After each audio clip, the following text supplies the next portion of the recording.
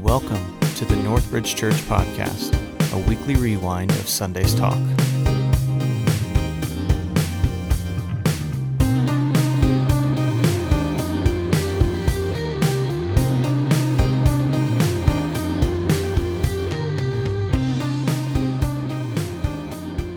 I want to add my voice of welcome again. And Lisa, you did a great job for us. Thank you for being willing to be baptized, because that's kind of a brave thing to stand in front of a bunch of people and go underwater. So praise the Lord that I hope my prayer is for you, that that will be a memory you will have the rest of your life. And anytime you're having hard times, or anytime something difficult is going through, remember your baptism. Remember the day that you said yes publicly to Christ, and how brave you were, and how resolute you were in that. Okay, that's what you're going to do for me. Fair enough? Yes. Okay. Thank you. And also, I might add, Lisi, Annalise. Some of you know her by. Many of us know her by. Lisi was probably one of the most polite people that I've ever baptized, because she came up to me afterwards to thank me for baptizing her. I don't know how many of you people I've baptized you ever came back and thanked me. You can do it today if you want, okay? You can do it today. You come by, I'll be out there today, and you can thank me later, okay?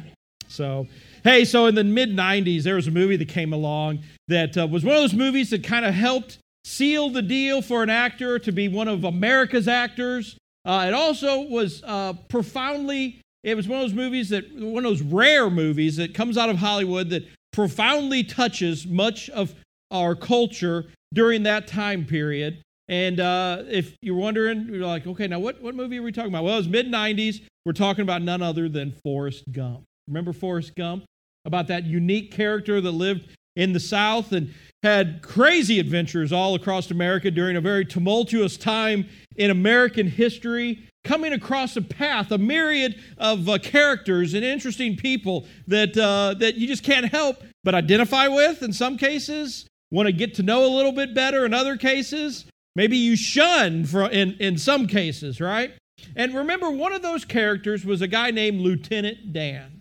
You remember when Lieutenant Dan was introduced to Forrest Gump? They were on a tarmac at a command base in Vietnam, and Lieutenant Dan described to Forrest how his father died in a war, and his father died in a war, and his father died in a war, and his father, going all the way back to the Revolutionary War, that if there was a major conflict, one of Lieutenant Dan's family members, one of his direct fathers, grandfathers, great-grandfathers, died in that war as a commanding officer. And so it was just in his mind and in his lot that he would die in Vietnam as a lieutenant in the United States Army. And of course, Forrest Gump had a way of interrupting that and saved Lieutenant Dan's life. And do you remember he lost his legs as a result of that? And then later on in Forrest's happenings, his goings about, he encounters Dan. And you remember Dan was a shell of a man. He was wrecked because he went through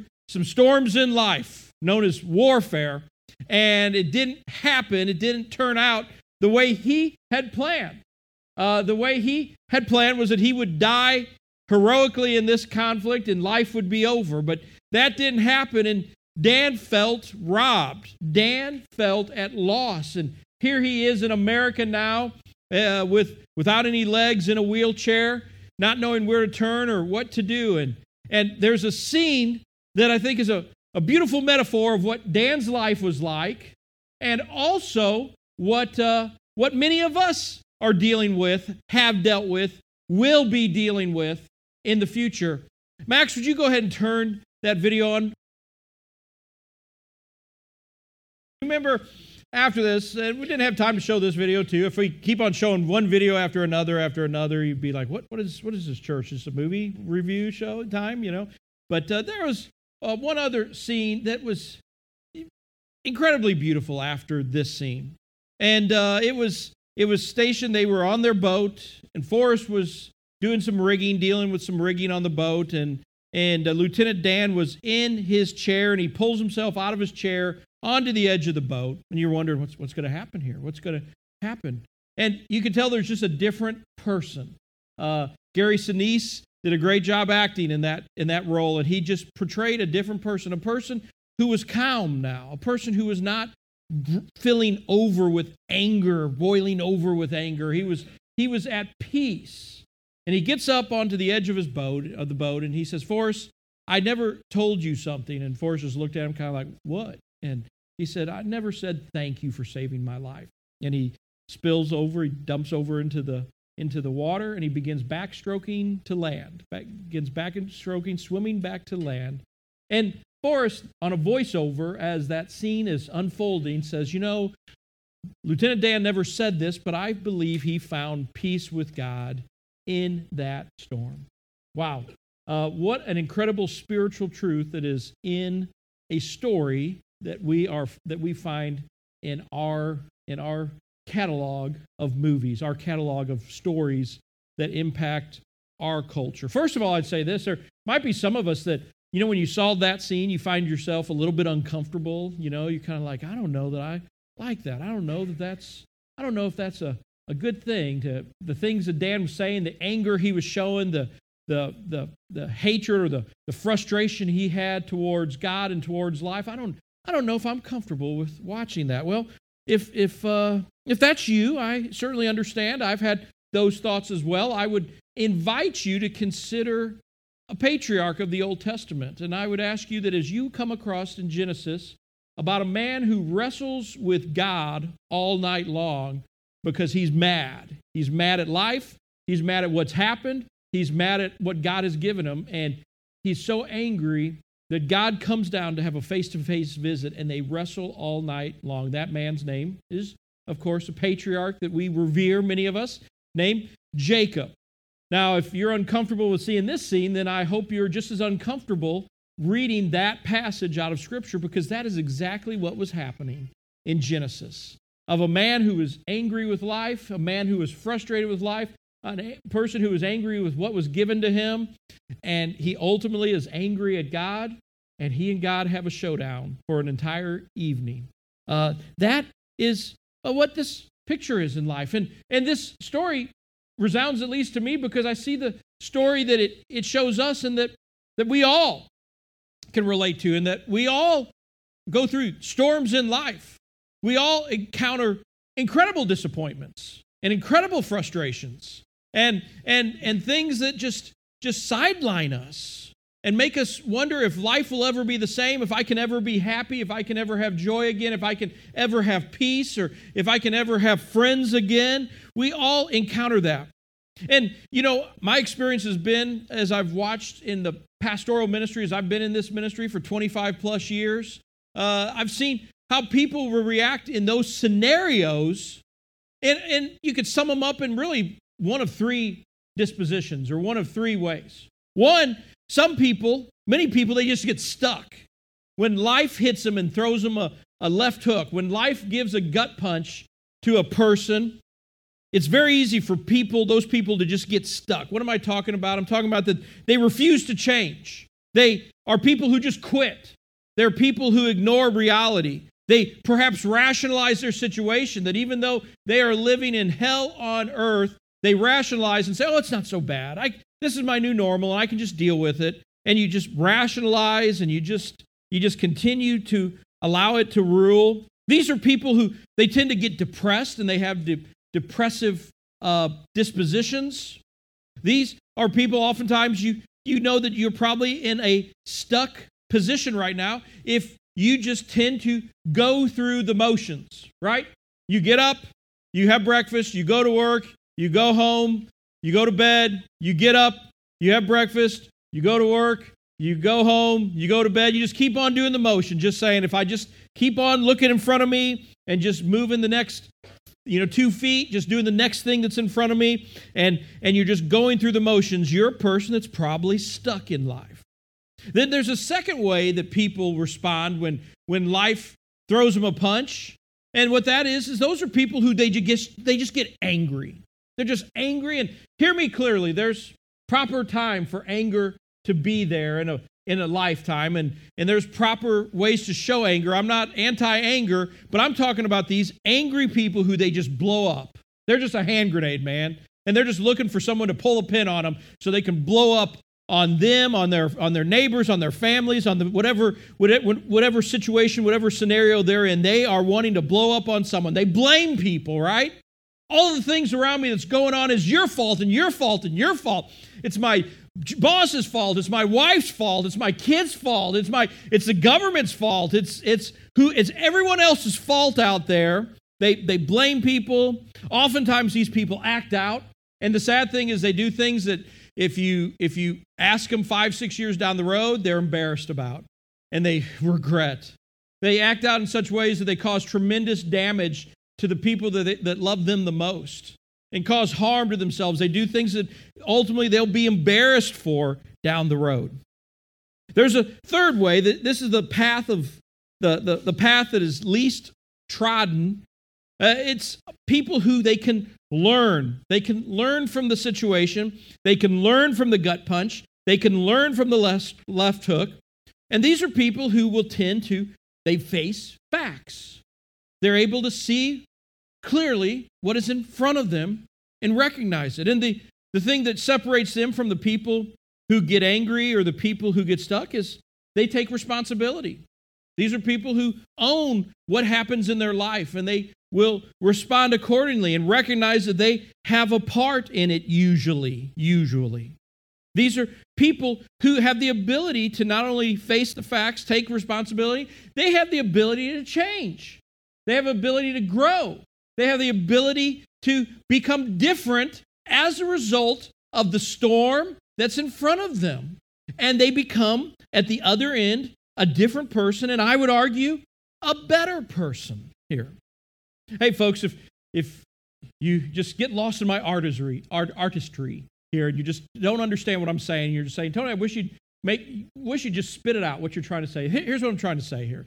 I'm trying to say that today in front of you is an invitation that when you experience life, the storms that are in life, like in Lieutenant Dan's case, or the gut punch, the left hooks, the things that really challenge us, instead of viewing them as terrible things that we must avoid at all costs and get away from with every possible chance, could we perhaps change our viewpoint to just a little bit where we're not looking for those things, but at least when they come into our lives, we see that God has not lost control, that God is not left unaware, that God has not walked away from you or is a little less loving towards you because you're facing those things, but instead that God is using those things.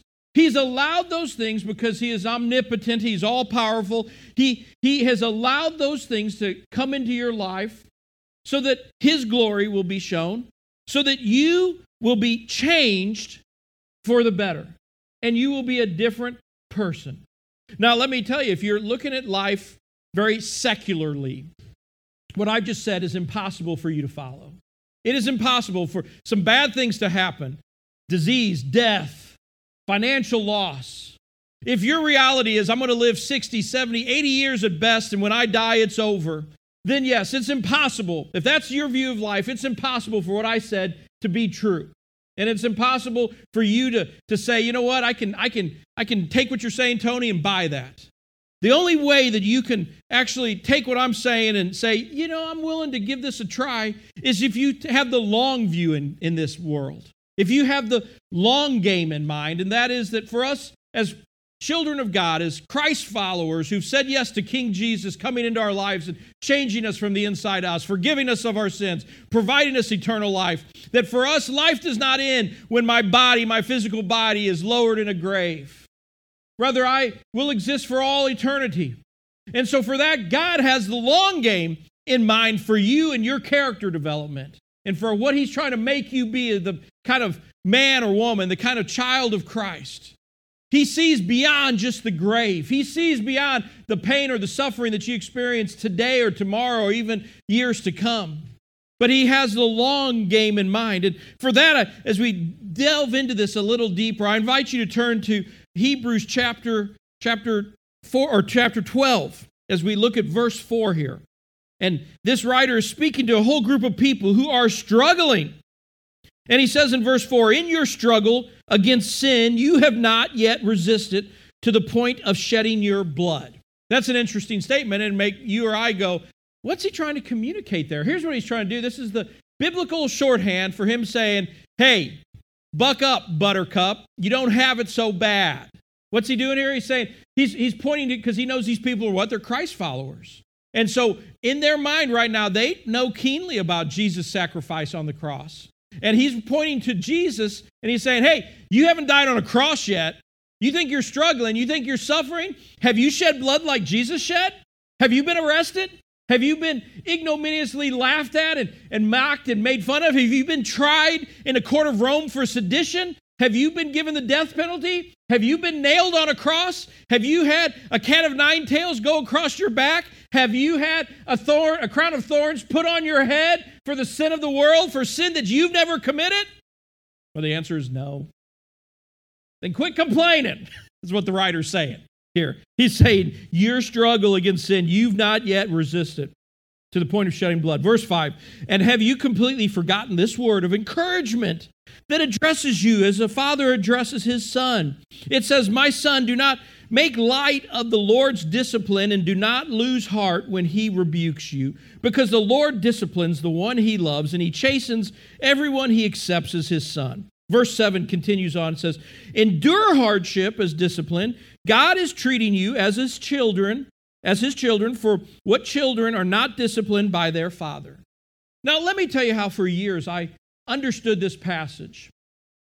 I understood that this passage said, when you sin, when you start stepping outside of God's will for your life, expect discipline to happen, expect bad things to occur in your life, because that is God's way of getting your attention and causing you to take note that you need to repent. You need to change.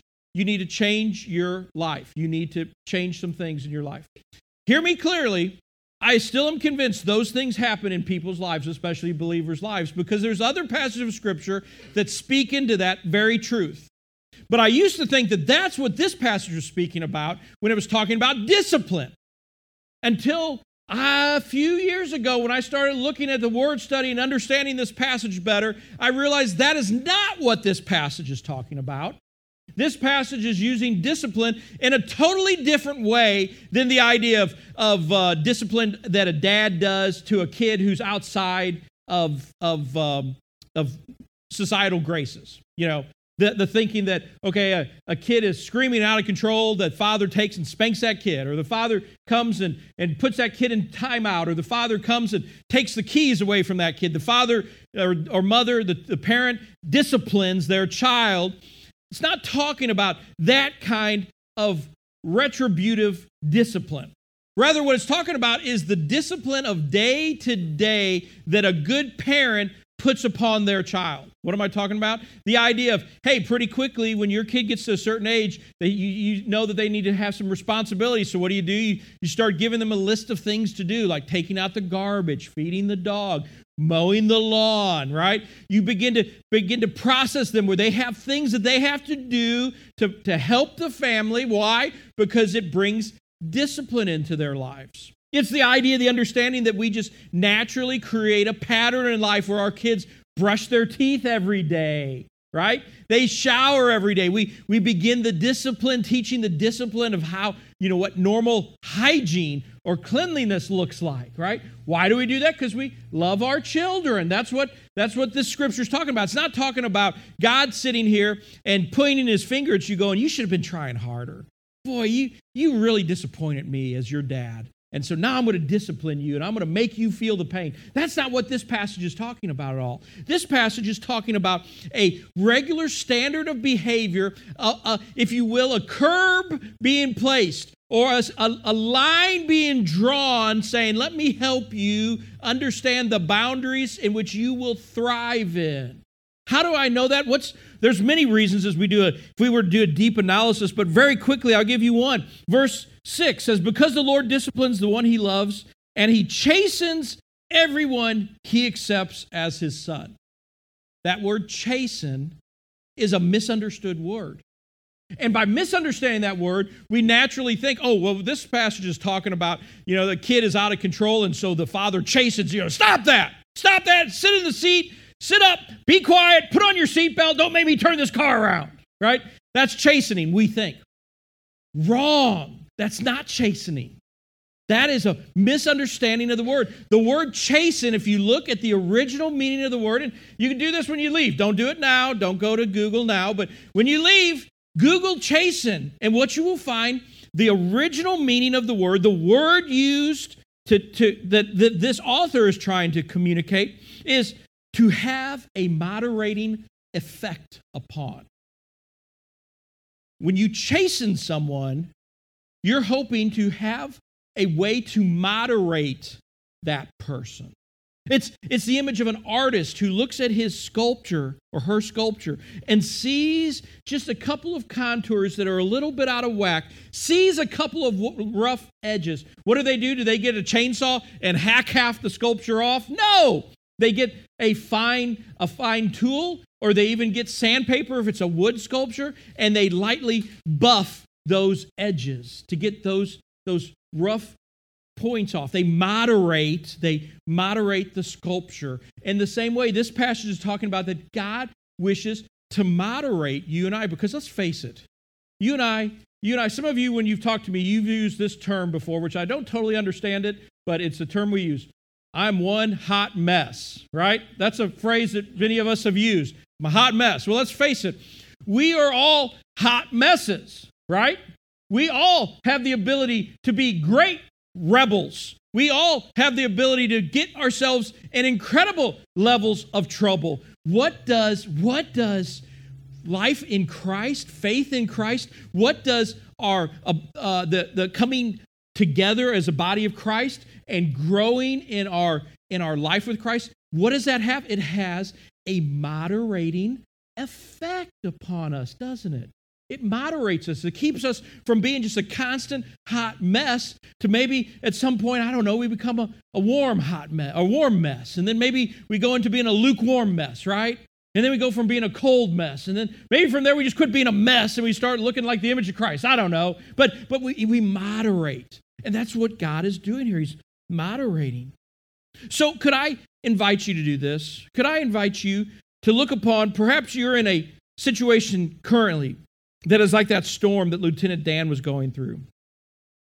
And could you perhaps begin working yourself into saying and understanding that situation is not God spanking you. It's not God shaking his finger at you. It's not God attempting to take your car keys away from you. But God has allowed those situations to enter into your life, to be a situation in which it's a chance to develop your character. It's a chance to develop your life into an image of something wonderful and eternal that will be there forever. Going on in verse 9, we see, moreover, we have all had human fathers who disciplined us, and we respected them for it. How much more should we submit to the Father of spirits and live? They disciplined us for a little while as they thought best, but God disciplines us for our good, in order that we may share in his holiness. No discipline seems pleasant at the time, but painful. Later on, however, it produces a harvest of righteousness and peace for those who have been trained by it. So the American way is when you're in a life and you don't like what's going on, jettison, right? Look for the escape hatch. Find the door to get out of it. Change your circumstances. And we spend a lifetime where whenever we feel pressure, whenever we feel uncomfortable, whenever we feel like something's going on that I just don't like, we change it because we're Americans and we can do that. Because we have money, we can do that. Because we have power, we do that. Because we have options, we can do that. And hear me clearly, I'm all about when you're in a bad situation, figuring out how to make it better. I'm not telling you just to lay down and just have, just give up. I'm not saying that at all. But I'm saying that seems to be in our life a heck of a lot of people who, when life is going tough, they say, I quit. I quit. When their marriage is going bad, some of us have said, we quit, we're done. And again, hear me, it's not to be pointing fingers at you, but as an American culture, we tend to look for a parachute way too early in life. Our jobs getting tough. I mean, we see that a lot. I don't see any of the snowflake generation here, so I can make you feel better. There's a whole younger culture that when they go to work, they're going to have a rude awakening, right? They're going to feel like they're going to be like, "What? Your job is not to tell me how great I am and how wonderful, and where's my participation trophy at? And am I going to get a promotion in the next couple of months to be CEO of the business? What?" It's the first time they've ever experienced that. And that culture, we're going to see what they're made out of, because some of them will just quit and go to the next job, and guess what? They'll go to the next job and the next job and the next job, and one day they might be unemployable because they've got a record of 10 years of staying at somewhere for 6 months at a time. I also believe there's going to be a lot of snowflakes who aren't snowflakes, who have been given great work ethics from their parents, and they're going to learn. They're going to learn through that, and they're going to grow deeper, and they're going to be people who can say, "You know what, I can stay through the hard times in a job," and they'll be good employees. Ryan, I'm guessing you found some young adults who have been good employees over the last few years, haven't you? And so we'll see that. We'll see that as well. But what I'm saying is this is an American culture. We're too busy. When life is hard, we're too busy going, "I don't like this. This must not be God's plan for me," and we quit. And sometimes God's plan for you is hard, friend. And it's miserable. And it's not fun. And you can't quit. But submit to it. Submit to it. And embrace the promise that we see here. What is the promise? It's found in verse 11. It says that later on, even though there's nothing fun about this discipline, not pleasant, it's painful. But if I stick to it, if I lean into it, if I grow from it, what's the promise that God gives us? It produces a harvest of righteousness and peace for those who've been trained by it. Friend, I'm going to tell you this. And we don't have time to do it. I could tell you a story how I quit things in my life that I've seen as being hard. I get out of them, right? Fortunately, I've learned to change those ways in my life, because here's what I've found. And I'm just telling you, if you're a person that every time it gets hard for you, you push away, you get the jetpack or the parachute and you get out of the plane, you jump through the escape hatch. If that's who you are, just know that you're not going to have a life of peace.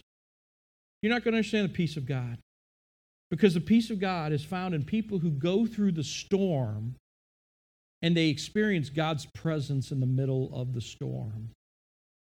You're not going to have the kind of righteousness that people in other generations will look at you and go, "I respect that person. I see the scars on their body. I see the battle scars from life. I respect that man. I respect that woman because of what they've been able to go through, because of what they've done and how they've stood firm and resolute in the midst of the storm." You're not going to have that kind of righteousness and be able to speak that kind of righteousness to people's lives if every time it's hard, you flee. Know that the only way you are going to get the kind of righteousness that God's talking about here, the kind of peace in your life that all of us, I believe, so desperately want, is when you can hang resolute in the midst of the winds. When the storm is howling around you, you can be scared. Yeah, you can be crying. Yeah, you can be hurting. Yeah, you can be confused, but you also know that God is there and you can go through it with Him. You will experience God's peace and His righteousness, and those will be yours. And then we go on in verse 12 and says, "Therefore, strengthen your feeble arms and weak knees. Make level paths for your feet, so that the lame may not be disabled, but rather healed." So what's he talking about? The writer's saying, hey, do not give up, do not escape. And what's the advice? The advice is this: in the midst of turning to God and looking to God, strengthen yourself. Strengthen yourself. Get up and prepare. Take responsibility. Strengthen your feeble arms and weak knees. If you're weak, take time to make yourself strong. So how do you do that? How do you do that? I can tell you probably how you don't do it. You probably don't do it by constantly running the problems over your mind and just worrying more. You probably don't do it by choosing to stay in your bed and keep the covers of your bed over your head until 2 o'clock in the afternoon and push everyone that loves you away from you and refuse to open up God's Word, but instead spend all the time you can just looking on the internet or playing video games or watching movies and just eating, packages and packages of Doritos all day long. Those things probably are not going to strengthen your feeble arms or your legs. See, the Scripture is saying we do have responsibility for ourselves. So in the midst of the storm, make yourself stronger. Make yourself stronger. Do that by getting in God's Word. You're saying, boy, you preachers, you always bring God's Word into it. Well, the Scripture does. Because in verse 13 it says, make level paths for your feet. What is he talking about?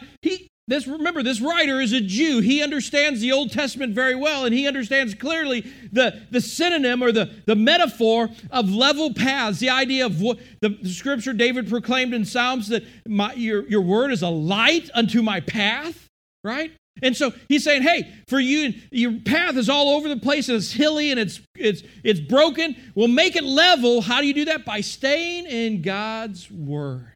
By staying in God's Word. Make your feet level. There's a Lieutenant Dan illustration here that even though you're lame, even though you can't walk, you're not crippled. You're not disabled. But rather you will be healed from it, is what the writer's saying. And so I conclude today with just asking you, how are you responding to your training in your life right now? If you're going through things and they're tough, I would invite you not to consider them as tragedies that you have to avoid at all costs, but instead these are opportunities for your character to go even higher than it has already, to grow even deeper, for you to understand and grow closer to Christ, because the promise is, as that happens, you will see righteousness abound in your life, and you will see peace that passes all understanding come into your life as well. Let us pray. Father, we come before you right now. And God, you know our hearts. You know our lives. You know the scenarios that every person in this room is dealing with. And so, God, I just ask that you speak into our lives today. That you help us, Father, as we're going through times that for some of us it's terrible, it's painful, it's gut-wrenching. Lord, if there's people in this room that are in those experiences right now, would you speak into their lives in a profound way? Would you use your church? Would you use your church to help, to minister, to encourage, to just say, keep on moving forward. Just add a boy, add a girl, go a little further down the road. Would you use us in that way? And Lord, if we're in those struggles, would we look to other people, to your church, to be those kinds of helps, and that we wouldn't push those folks away. We wouldn't throw punches at them. We wouldn't hate them. We wouldn't be angry with them. But God, we would look to them as our brothers and sisters in Christ and rely upon them for support and encouragement. These things we pray in your Son's powerful name. Amen.